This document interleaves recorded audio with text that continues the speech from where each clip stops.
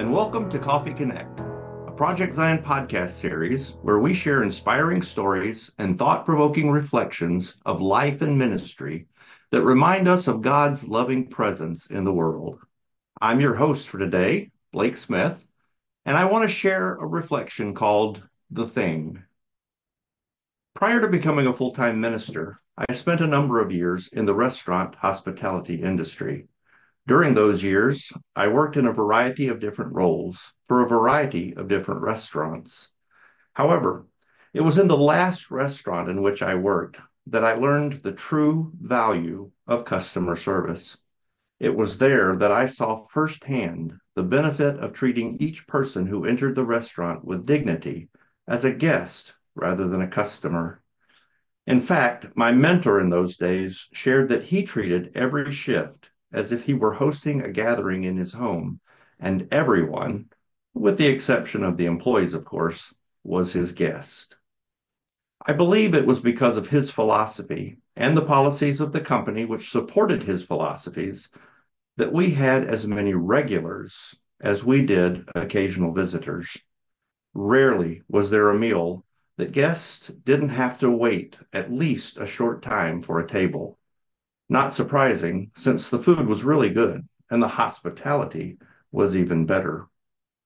It's a fairly well-known fact in the hospitality industry that in order for a restaurant, especially a locally owned restaurant, to thrive, if not simply survive, it needs that quote unquote thing that sets it apart. In most cases, that thing is a memorable specialty food item or cuisine. One of the reasons I never attempted to open my own restaurant was the fact that I didn't have a specialty. That said, I was reminded recently that there might just be another thing that would be just as useful. Let's be clear, it's not a new thing. It just happens to be a thing that is hard to find. My mentor knew the secret to success all those years ago. People just want to be treated like they matter, even perhaps a little special. The reminder came when my wife and I entered the cafe at a high-end club, which we wouldn't otherwise have been able to enjoy had it not been for the incredible generosity of a good friend. Here, we were two fish out of water, trying not to stand out.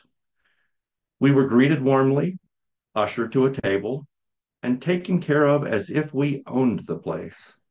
Our every need was met with incredible professionalism and without any hint of judgment as to our status or worthiness to be there. Watching the employees interact with other guests confirmed that everyone was treated the same, and it really felt good. We live in a world where our differences have come to hold more weight than the things we have in common.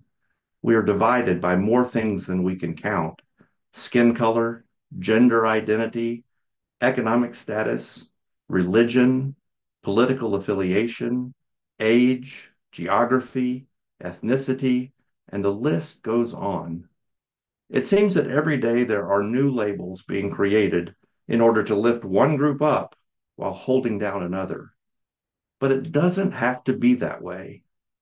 The reality is that we are all God's children, worthy of love and acceptance, dignity and respect, valued by God beyond our wildest dreams, created for the purpose of experiencing joy and abundant life in concert and cooperation with one another and with creation. What if everyone could have an experience like my wife and I had? What if we always treated one another as guests and family, loving family, not quarreling siblings? Heck, even being treated as customers would be better than being treated as objects to be put down and discarded. All this time, I had the thing within me that could have made my dream for my own thriving restaurant a reality. Hopefully, it's playing a part in my ministry. All this time, we've had the thing within us to make God's dream for a thriving, mutually enriching world a reality.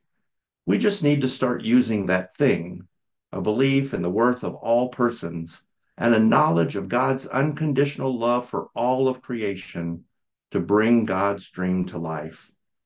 The Isley Brothers said it well. It's your thing. Do what you want to do. Better yet, do what God wants you to do. Thanks for joining us here at Project Zion Podcast. Have a blessed day.